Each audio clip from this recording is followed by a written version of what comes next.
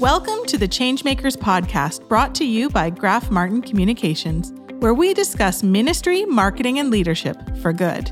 I'm your host, Ellen Graf Martin, and each episode you get to join me in conversation with some of the most interesting changemakers and groundbreakers from across Canada and beyond. This is a special episode of the Changemakers podcast because today I'm introducing you to Compassion Canada's new president and CEO and my friend, Allison. If you're listening to this podcast, be sure to also head over to our YouTube channel, linked in the show notes, and watch our conversation. I'm excited to be bringing you this episode because I think it will give you an inside look at Allison, who is one of the most intentional and fun thought leaders I know, and her heart for Compassion Canada.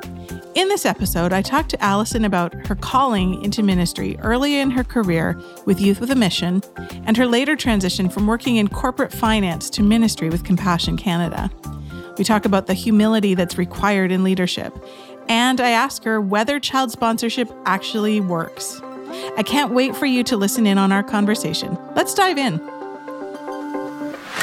So glad you're here today. So Allison, okay, I think that our history goes further than just 4 years. Okay. Because I was privileged to get to be part of what felt like a family event at your, what was the official title?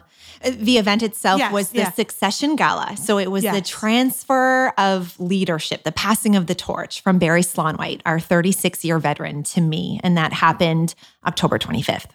Yeah, that's no big deal. 36 years, 36 years. Yeah. And then you coming. So we're going to talk about that. Okay. You know, it was actually a video that your brilliant husband, Tommy, put together.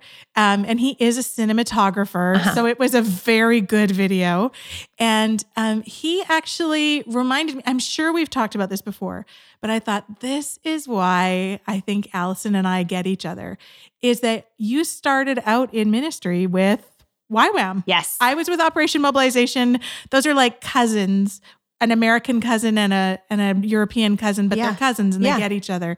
And so let's talk a little bit about that. So like tell us, okay, you were with YWAM. Where were you? What were you doing?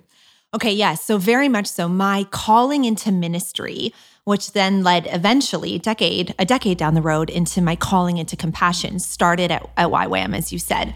And so I was doing the DTS program, the Discipleship Training School, and my outreach was primarily in Chiang Mai, Thailand. And the way I would describe it is it really was my first time away from the nest. And the first time that I was thrust into a different cultural context where, of course, in many ways, I learned so much more about myself, but also the world around me.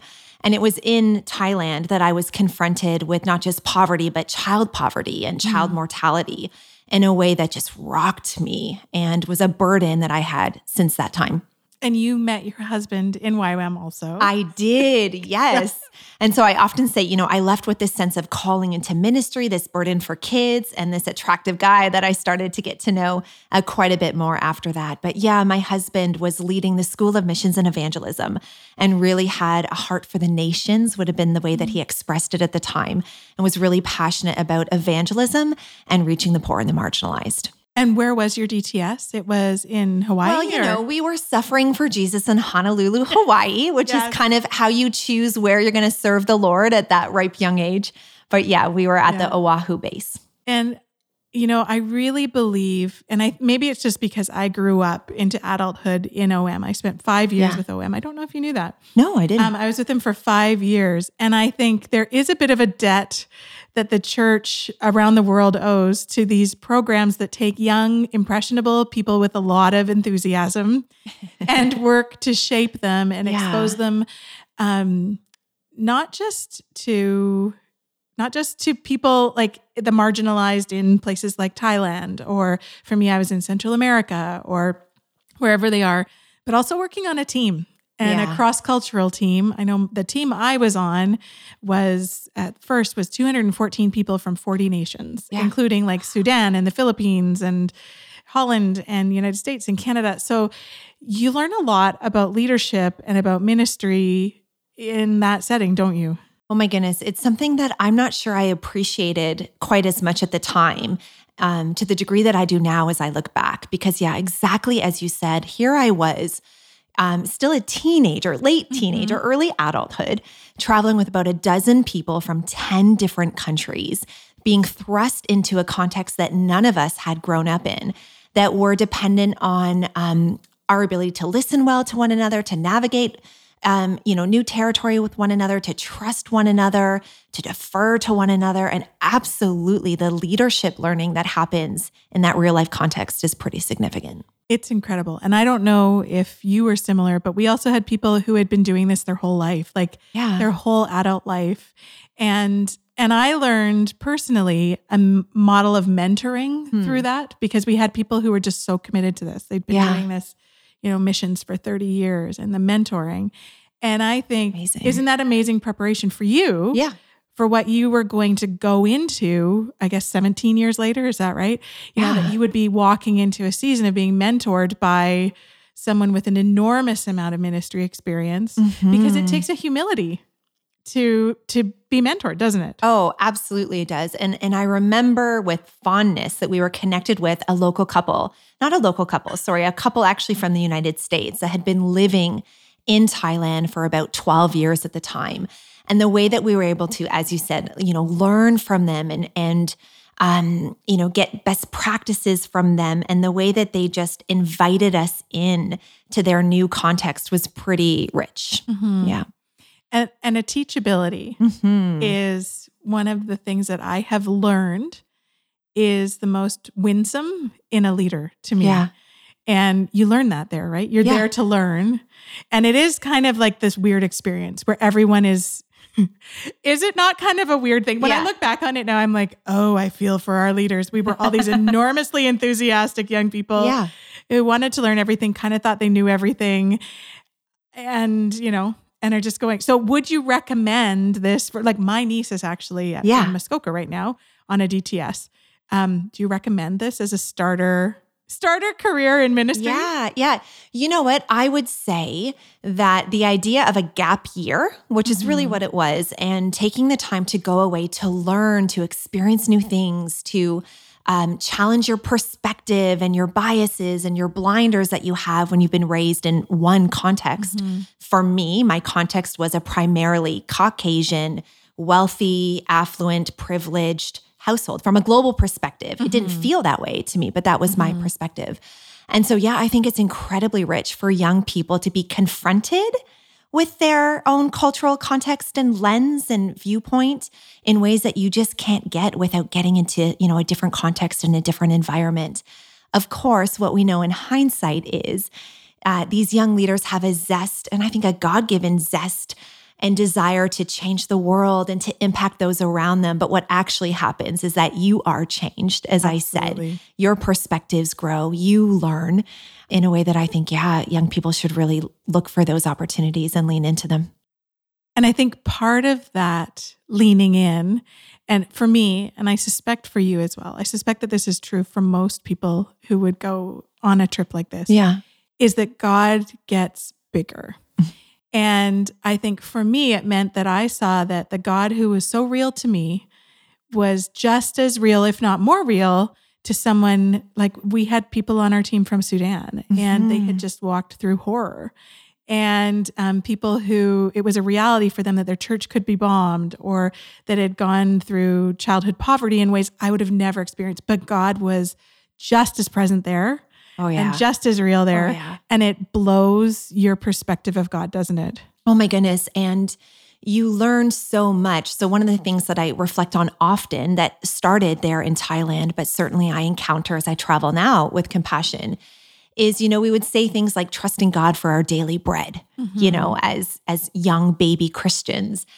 And to actually sit in a home with a family who is trusting God for their literal daily bread, for the opportunity to feed their family that day, having no idea what the next day would bring.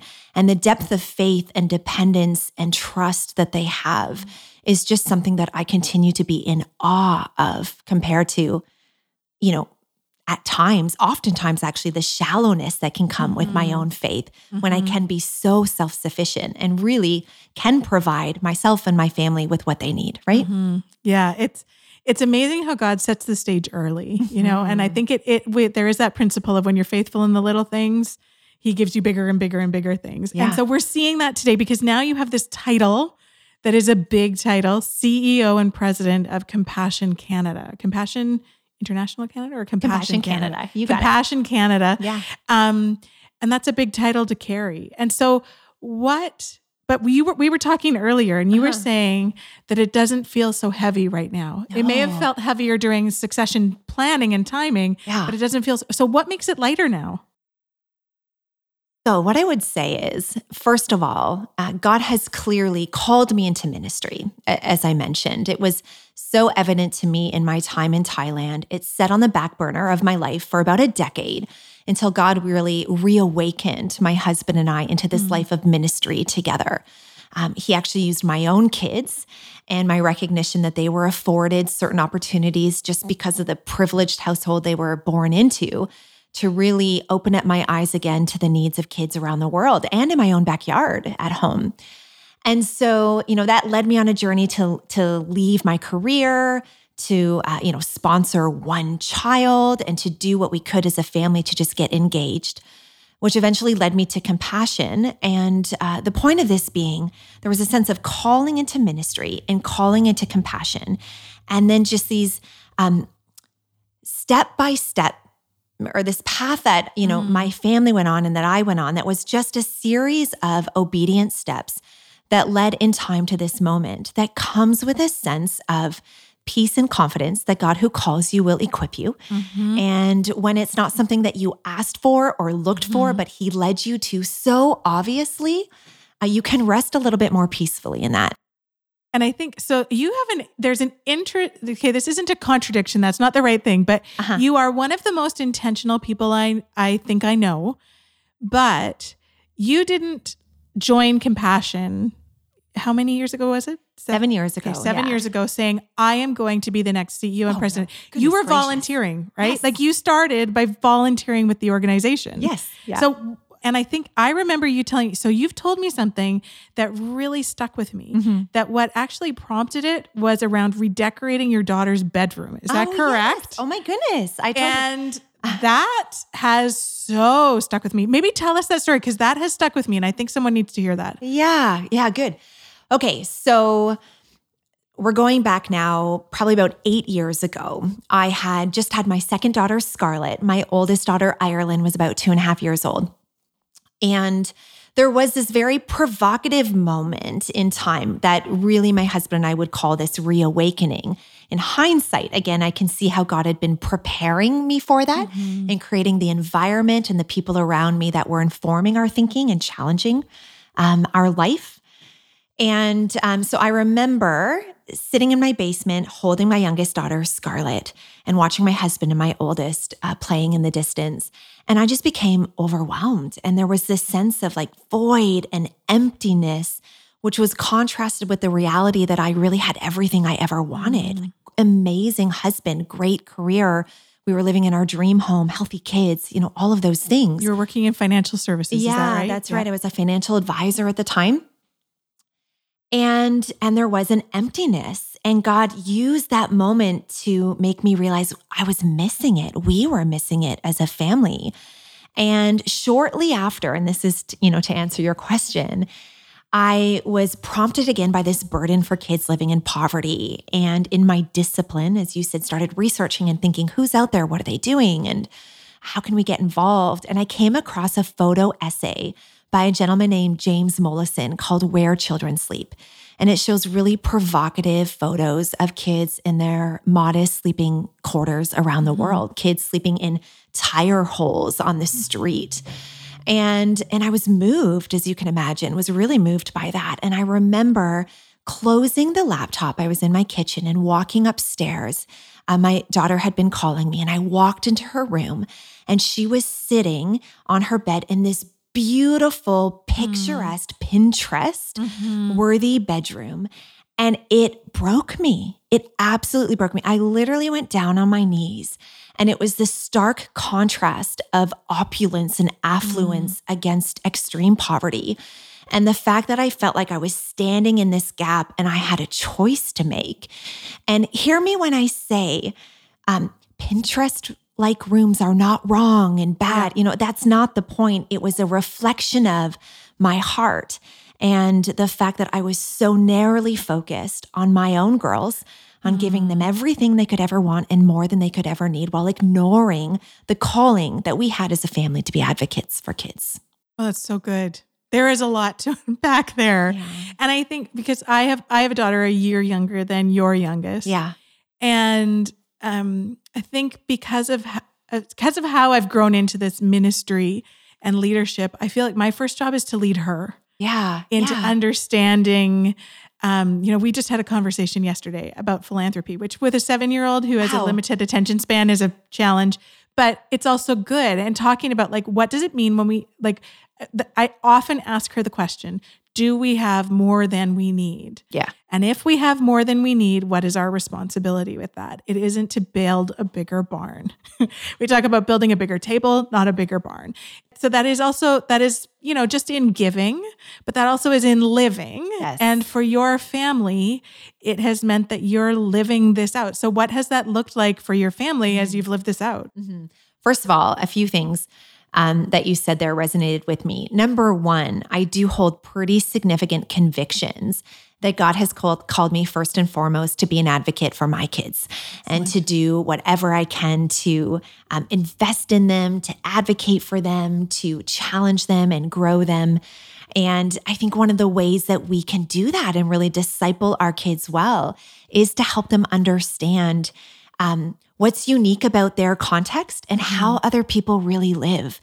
And as an advocate for kids, one of the things that excites me is the opportunity for them to speak up for one another, to learn from one another, to challenge one another, and in ways that we can't always do as adults. And so getting my kids involved in this is something that I'm pretty excited about. The other thing I just comment based on what you said is a phrase we have at Compassion, a reflection point maybe is a better thing to call it, is that the opposite of poverty is not wealth, but enough. Mm-hmm.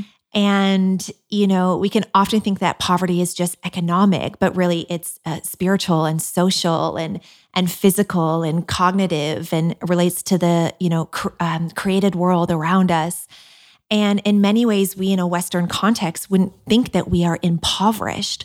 But so often the affluent lifestyle can come with all kinds of poverty or lack in interpersonal relationships, in depth of faith, in connectedness with those around us. And so, that's a wrestle point that I ask a lot for our family with our kids is how much is enough? What is sufficiency, which is what God has called us to, this abundant life of sufficiency. I forget the question you asked me. You know what? This is good. And you know what? So, because I'm an Enneagram 7, we were talking about that. How much is enough? Yeah. Is like my life, I think my life quest, right? How much is enough? Yeah. And so yes, I need to teach my daughter that. And my brain is going on so many ways. But I think one of the things that you taught me years ago, now, it feels like 10 years ago, but I think it was probably like 2 years ago, is changed people, change circumstances. Mm-hmm. And that touches on that, what is the different, or what is the opposite of poverty? It's enough. And so what does that mean? Like, how did people change? And I know that I was a changed person who then was released into changing circumstances for others. Yeah. And I still get to do that. So what does that look like so for a family, that was your story, it sounds like to me. Yeah. So how do we live that out at home? How do we live that out at work? How do we live that out globally? It sounds like, we can donate to an organization like Compassion and sponsor a child. We can change the life of another person. But is there a bigger answer to that? Yeah. Wow. That's the question, right? First of all, Compassion doesn't just believe, but we have seen time and time again how changed people do influence change around them. And we've seen how changed kids can change their families, and changed families can change churches, and changed churches can change communities. And we are believing that enough changed communities can change entire nations. But it relates back to, the calling of Christ followers is to share the gospel message and to allow people to be transformed through the love of Jesus, and then to be transformed into his image so that they can then impact those around them. And, I think it starts for us on asking God to say, break our hearts for what breaks yours, and help us then to live that out in really practical, everyday ways, where maybe something that could be unexpected to hear from a global nonprofit leader. But I really feel deep convictions that God calls us to care for the neighbors in our own backyard first. It's very clear in Scripture. And so what does it look like to be that expression of Christ to those around you? And then to ask yourself, how does that live out globally? Not just how do we do it globally, but how can we connect with people who are already there so they can be a tangible expression of Christ in their communities as well? So, this is your mission start really rearing its ugly head. Yeah. Beautiful head, incredible head. Is that where, you're called to go and make disciples. Yeah. And in Jerusalem, Judea, Samaria, and to the ends of the earth. Like, I'm sure, how many mission sermons did you hear on that over your time with YWAM? For me, with my time with OM, it's like burned into my memory. And I think you're absolutely right. Like, we're called to our Jerusalem, our Judea, our Samaria, and we could go into that big. But have you seen this? So my husband and I, we sponsor a couple kids through Compassion and really believe in compassion. And your maternal health program is just, it's called Change Her Story, literally. So this is the change. So can you tell me about someone you have seen that has actually been transformed? Like, does my sponsorship actually matter? I think that there are lots of people who would ask that. Like, does it actually matter that we do this? Yeah. So here's the thing. The intellectual answer is that, yes, it does. Compassion is right? Yep. Compassion is the only actually child sponsorship organization that has independent academic research that shows our long-term effectiveness. So kids in our program are more likely to stay in school, to get white-collar jobs, to be leaders in their communities and in their churches, and to be released from the chains of poverty and equipped and mobilized to transform more lives around them. That happens time and time again. One of the stories that I'm reminded of, so a friend of mine, Tony Beltran, he grew up in the Dominican Republic and in a really impoverished town. And he would go out and offer to shine shoes for the tourists who came to town. And his story would be, it wasn't uncommon for them at nighttime to have no food on the table. And his mom would often excuse herself, wash the dishes so that, she didn't have to sit there and watch the pain of their family. His father was a man of faith, and he would often pray these prayers at dinner time and say, "Thank you, Lord, for your abundant love and for the way you lavish love on us." And Tony used to get frustrated because he would say, who is this God of love and abundance and protection and provision? Because he wasn't seeing that played out practically in his life. And so Tony's story is eventually his local church, who partnered with Compassion, invited him in to be part of the child development program. And it was there that he was known, loved, and protected by members of his local community.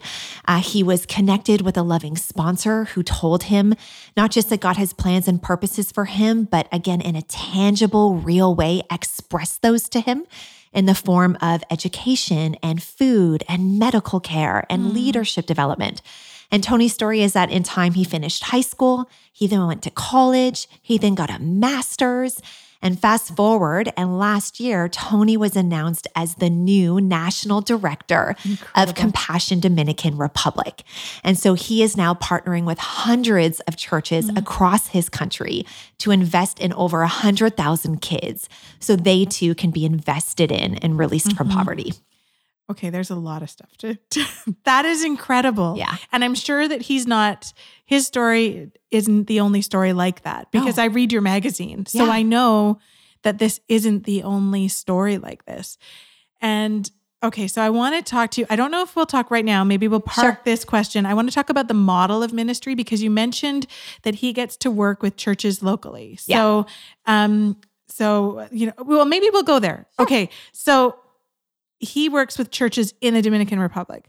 And I mean, there's different models of ministry. Yeah. But as I understand it, Compassion's model is that Canadians help fund local projects through the local church in local contexts where people understand how, because there's this idea, and I think that there's people who are pretty turned off by the idea of, that we are the saviors of the world here in Canada. Because are we?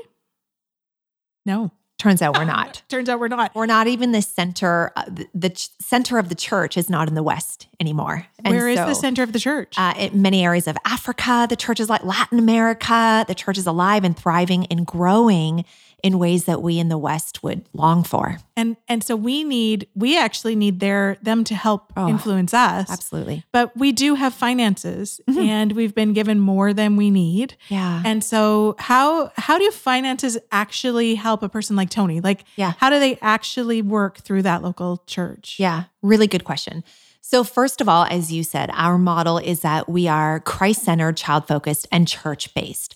And so we partner with almost 8,000 churches in 25 countries and serve over 2 million kids. And that's Compassion Canada. Compassion International. Or Compassion International. Yeah, okay. Yeah, that's a lot of kids. 8 million? Did you say? Over 2 million 2 million kids. Yeah, partner with 8,000 local churches in 25 countries. Yeah. It's a lot of lives. It is. And so, why the church? There's kind of a few layers to it, and I'll keep it simple for the sake of time, but it's, why the church and then why that indigenous partnering with people already on the ground. Well, not just we as Compassion, we as Christ followers ought to believe and know that the church is God's chosen instrument to advance his purposes, to bring lasting hope and healing to those who desperately need it. And so the church has not just the calling, but also in many ways the credibility, the proximity, the capacity to meet the needs of their own communities.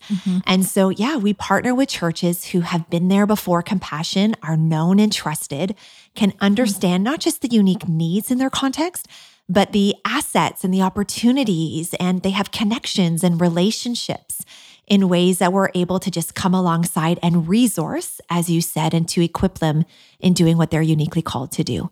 So to answer your question about dollars, so it's so interesting because there's how we raise the money as a charity, and then there's what you do with it, right? And it is important to understand the difference between the two. So we raise money through child sponsorship, and what we do with it is holistic child development. And so we have a very short line between the dollars here that go through our global ministry center in Colorado to a local church in one of these 25 countries, who then uses that money from a sponsor to develop kids in 4 areas: spiritually, socially, physically, and cognitively. And so those resources go to ensure that that child is developed holistically, as Jesus was in Luke 2:52, which is the verse that this is all rooted in for us. It says Jesus grew in wisdom, in stature, in favor with God, and in favor with man, which is spiritually, socially, physically, and cognitively. That's amazing. Wow. And I'm thinking that those 2 million children actually represent a whole lot more people around the world, because when you have one child, so I'm thinking of the children that we sponsor. Yeah. And we as a family sponsor 2 children through Compassion, 1 through World Vision, 1 through Erdo. So we're kind of an ecumenical family, but I'll tell you, and I don't say that to brag, but I'm just thinking, this is where God has actually given us, I'm thinking that each one of those children is represented by a family. Yes. So there's probably at least 2 people involved in those children's lives. Yeah. And that would be also represented by a church and, and a community around them. And so I'm just kind of in the moment having this very real-time realization that, what is it, like $41 a month? $41 a month is actually impacting not just one child, No. but is probably, I'm guessing conservatively would be impacting probably about 5 people. Is that fair to say? That's actually, we often say, yes, sponsoring one child impacts the entire family, who then influences and impacts families around them. So there is a ripple effect of change that actually we have a hard time measuring right now, but are asking that very question. How do we measure and express the depth of transformation that we're seeing well beyond this one child? But what we do know and have tracked historically is that for every child that comes to a place of faith and commitment in their faith to Christ, 4 people also are influenced to put their faith in Christ as well for every child in our program. So it is incredible. 4 to 1. So that's 5 people. You know, look at you. I'm not even good Do you at want math. to come and be one of our data scientists or what? No, I think it's remarkable. And I ask this not because I want this to be a sales pitch for compassion, but very genuinely, I don't think many of us understand how a sponsorship model actually works. Like we're familiar with it. We've grown up with TV ads about it, and we're familiar with it, but we don't know what it really does. Yeah. And so this is really, really helpful. And so I am realizing that as we talk, we're going to have 2 parts to this interview because I want to dive deep with Allison on her leadership and how God has uniquely called her. But I really do also want to talk about the person who preceded you at Compassion, because we both have an enormous fondness for him.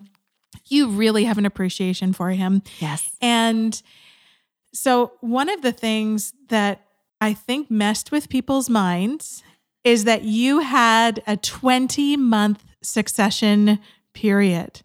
And so, of course, being kind of on the outside of that, people probably didn't ask you all these questions. You probably heard some crazy things. Oh, no, I heard some, yes. But I had a lot of questions leveled at me. Like, people were kind of suspicious of it. Yeah. Like, were you not ready for leadership? Is that why they needed to do this? Yeah. Or, do they not? It's just, who knows? And I kept saying, like, to be really honest, and I've told you this, that the day that they announced that they were looking for a successor to Barry, I looked at my colleague here at work and I was like, it's got to be Allison. Like, Allison she lives and breathes this. And so, like, for me, it seemed like a no-brainer. They had to go through due process, though, and your board is extraordinary. They're incredible. And did really good work in doing due process. I'm so grateful that you're in this role.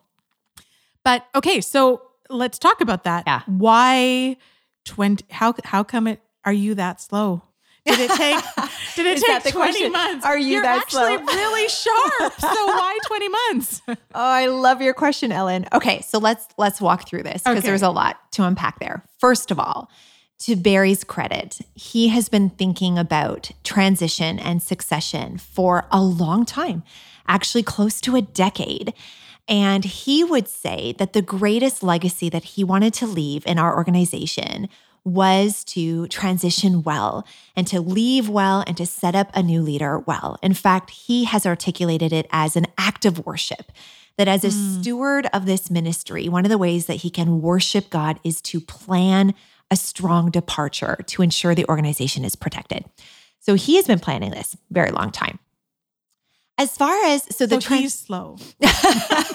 So let the record show. He's also got a good sense of humor, so I can joke about that. He's got a very good sense of humor. And he would say, maybe I'm a little bit slow. That's good. He's intentional.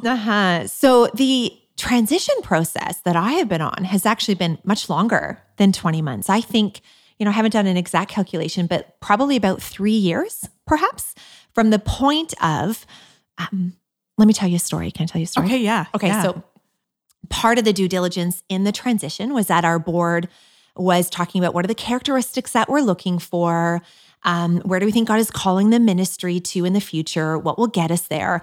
And so they spent a lot of time listening internally and externally. And in that, they met with all of the leaders. And first, Barry met with all the leaders to ask the question, what are we looking for? And then the board did. And he met with me last. And he asked the question, what do you think we need in a leader? And I had thought about it and had some pretty clear convictions around it.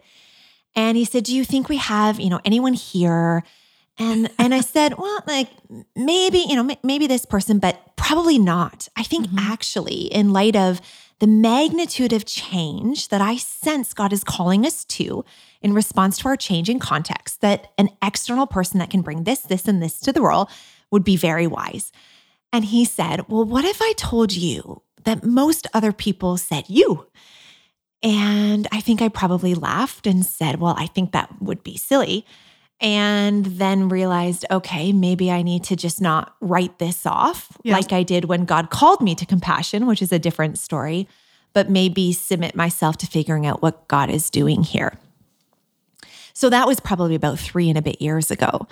And that's like, I feel like we just heard a secret. Yeah, I think you might have actually just heard a secret. But I'm really excited. Like, that's really cool because I trust wise leaders. And so for him to come to you and tell you that is incredible. What a gift. Yeah. He believed in you. That's incredible. Yeah, absolutely. And it's funny because I was on this track what felt independent of that when God called me into ministry called me to compassion in light of my passion for the cause and desire to really submit my leadership and submit what God has entrusted me with, whether it's my experience, my skill set, my vantage point, my circle of influence to his purposes. I wanted to submit myself to an equipping process. And again, having no sense that it would lead to be the leader of this organization, I felt like there were 3 key areas of equipping that God was calling me to, related to what I thought would be the different hats that a faith-based nonprofit leader would wear. The first being a shepherd and someone who really can lead in a ministry context and disciple their people. The second would be a practitioner, someone who can understand international development and the realities and complexities there. And the third is an executive, someone who can really lead from a cross-enterprise perspective and understand technology, marketing, sales, customer service kind of work. Which this is a big hat. I mean, when you break it into 3, you only have to wear one at a time, so it feels less daunting. But so I submitted myself to that equipping process. I went to seminary. And that's when I met you. You were going to Fuller, right? Yeah, Fuller Theological Seminary, and did a Master of Arts in Global Leadership. I studied international development with an emphasis in urban studies, largely under Brian Fickert. And then eventually I went to Ivy Business School and did an MBA. Again, as part of my just submitting to what I felt like God had called me to. How does that relate to succession at Compassion? Is 2 things. Number 1, October 25th, 2019 was always Barry's date. We were working back from that date, the date that he planned to retire. And when the board decided and voted that I would be that next person, it was about 2 years before that date. But they wanted, because the decision became clear to them, they wanted to make that decision so that we could make those plans. I could relocate my family. And ultimately, I affirmed the timeline and the roadmap that Barry already had and said, this allows me to finish up my MBA, to relocate my family to a new city, and to have a posture of listening and learning from Barry and from our staff with this president-elect hat, knowing I would be the future leader. And so we moved forward with that plan, and it was a real gift to be afforded the opportunity to keep learning formally and then informally in the organization. And I think, others may look at it and say, this is crazy. But I personally, and I know you've heard me say this before, I think it is a gift. And I think that you had an uncommon gift in having someone who is so well respected, and not just well respected publicly, but well respected by his people that he served. At Compassion. And that's so obvious. Like at the succession event, it was so obvious that not just his peers globally. And not just his leadership team at Compassion, but Compassion as an organization so esteems Barry. And you got to learn from him. And I think this goes back to that early day, kind of ministry that you started in, was this gift of mentoring, not because of your age or your stage or anything like that, but because why not learn from someone wiser than you? It doesn't matter how old you are. It doesn't matter what stage of life you're in. Why not? And here's the thing. I'm a learner is what I've realized. That may be no surprise. Shocker. Yeah. How many, what were you studying in the last 4 years? I know. And I'm an Enneagram 3 for those Enneagram folks. So the achiever. And also not a shock. Perhaps not. But you're right. Why wouldn't I want to not just take the posture, but the privilege to learn in a structured, unrushed way from a leader who's been leading, one of the largest faith-based charities in Canada he's been CEO for 25 years. Incredible. Been with the organization for 36 years. Why would I not want to glean as much as I possibly can? And what it really allowed me to do is lead our organization and our staff through a methodical process of looking back and understanding what are the markers along the way and the choices that we have made that led us to this point. And then where are we now? Where is God calling us to? And then what now shall we do? And to do that collectively with our staff, with both the past leader and the future leader walking together, I can say was a real gift to them as well. And I know that you have said, and as have many others, that God doesn't call the equipped, he equips the called. However, there's an intention that, like, we don't just sit there and say, God equip me. And he did that with people for the tabernacle. Yeah. He did equip people, and he does do that to some extent. But at the same time, there's an enormous intentionality, not just in that you have the right education or the right experience, but that you surround yourself with the right people. Is that fair to say? And surrounding yourself with Barry, and because I know some of the other leaders on your team, with those people as well. Yeah. That is, I think that is leading with a humility that is so healthy. Yeah. And a wisdom that is so healthy that is actually strengthening. Is that fair to say? Because some people would see that as threatening. And I think those were where some of the questions came from. Like, why would they make her do that? And it was like a threat. Did anybody make you do this? Yeah. First of all, the board basically gave me a green button that if I needed, if it was the right thing for the organization to make the transition faster, we could do that. The green button that was eject Barry. No, it should be the go button, not the red button, the green button. Barry does have a good sense of humor. Oh, he does. Thank goodness, Barry. We love you, Barry. Yes. To Barry's credit, he immediately, let me say this. Part of our initial conversations with our staff, we're talking about, what's not going to change and, keeping true to our mission, which of course is critical in a season of leadership transition. And then we realized that organizationally, unrelated to CEO succession, we were in a season where we needed to adapt and change and reinvent and redesign, reorganize to be able to accomplish what we sensed God was calling to us to accomplish in this next era, which meant we should start to prepare for that now. And so to Barry's credit, the message he gave to our staff is that it is not status quo, pause, wait, same. It is, let's launch forward and walk forward together. And so any decision that was future looking, he deferred to me immediately. And I, of course, did the best that I could to honor him and to look back and, to leverage his wisdom and his experience. But it was a year of progress and movement where I never felt, the organization wouldn't have felt held back in any way. Incredible. And okay, we have so much more to cover, and we're going to do part 2 of this because I want to talk about your leadership. But I want to finish this. I want to wrap this one up. It's not going to be wrapped in a bow because we could talk for another hour just about compassion. Because I have a deep appreciation for the work of compassion. I really do. And I don't just say that because I get to do work for compassion, but I say that because I'm so grateful that I get to do work for compassion. I think you know that genuinely. I have such a deep appreciation. What's the future? What does the future look like for compassion? Do you know? Can you say? Well, here has been the privilege of this season of transition is that we, as a leadership team and a discerning community, which would be the way I would describe our leadership team, spent time seeking God's direction and guidance on what this next era looks like, and spent time praying and testing assumptions And God really did converge our hearts and our minds around a vision for this next era.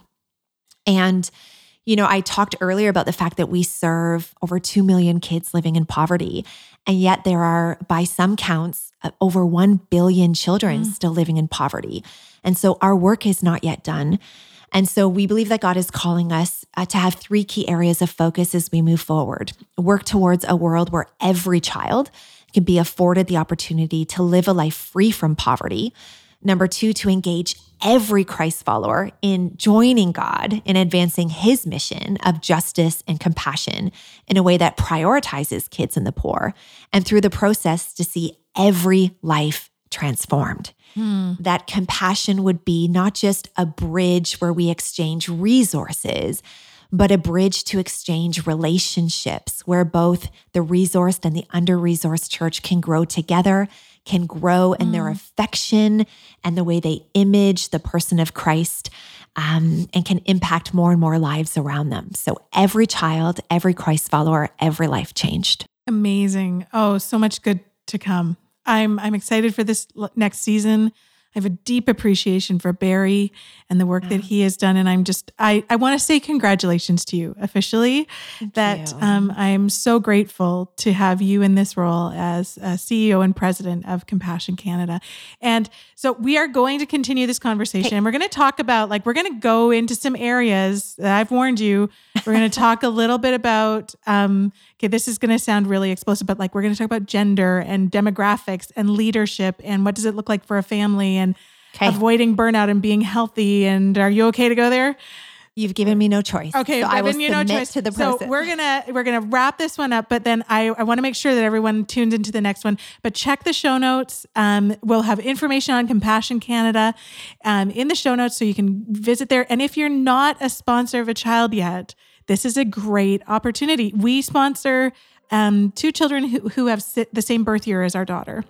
And that just allows her to grow up with them and incredible things. So I do encourage you to engage. And if you have more money, I want to tell you that if you have $1,000, you can actually change the life. If you're a mama out there like me, you can actually change the life of another mother through a maternal health program. So you can go to the Compassion website. We'll have it linked below, but I want you to engage with this as much as you can and learn more about how you can be transformed as you transform someone else's life. Is that fair to say? Amazing. Sorry, I know this isn't a commercial, but I really want you to love these people as much as I do. So thanks for being here today, Allison. Super excited that you're here. It was a joy. Thanks, Ellen.